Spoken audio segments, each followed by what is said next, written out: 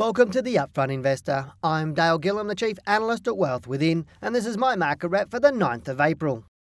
Why is it that policymakers in Australia continue to follow an economic model that originates out of the US, when it is this country that recently sent themselves into economic meltdown? Even the RBA will attest that we're not in normal economic times, yet they persist in putting up interest rates to what they state are more normal levels. This just doesn't make sense.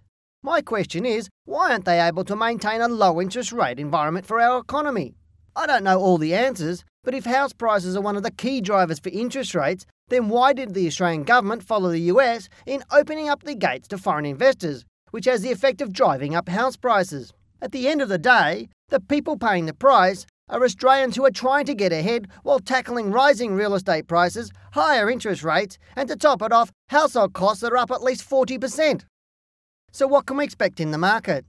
This week, the Australian index finally broke through the high of 4,984 points from January 2010, which confirms my prediction for the year that our market would trade to a high of around 5,200 points and possibly 5,400 before the market pulls back again. Whilst it is exciting to see the market at a new high, what concerns me is the way it has unfolded. The reality is that markets and stocks will generally only sustain a rise of between 3 to 6 weeks before a pullback of at least 1 week to test the resolves of the buyers and sellers in the market.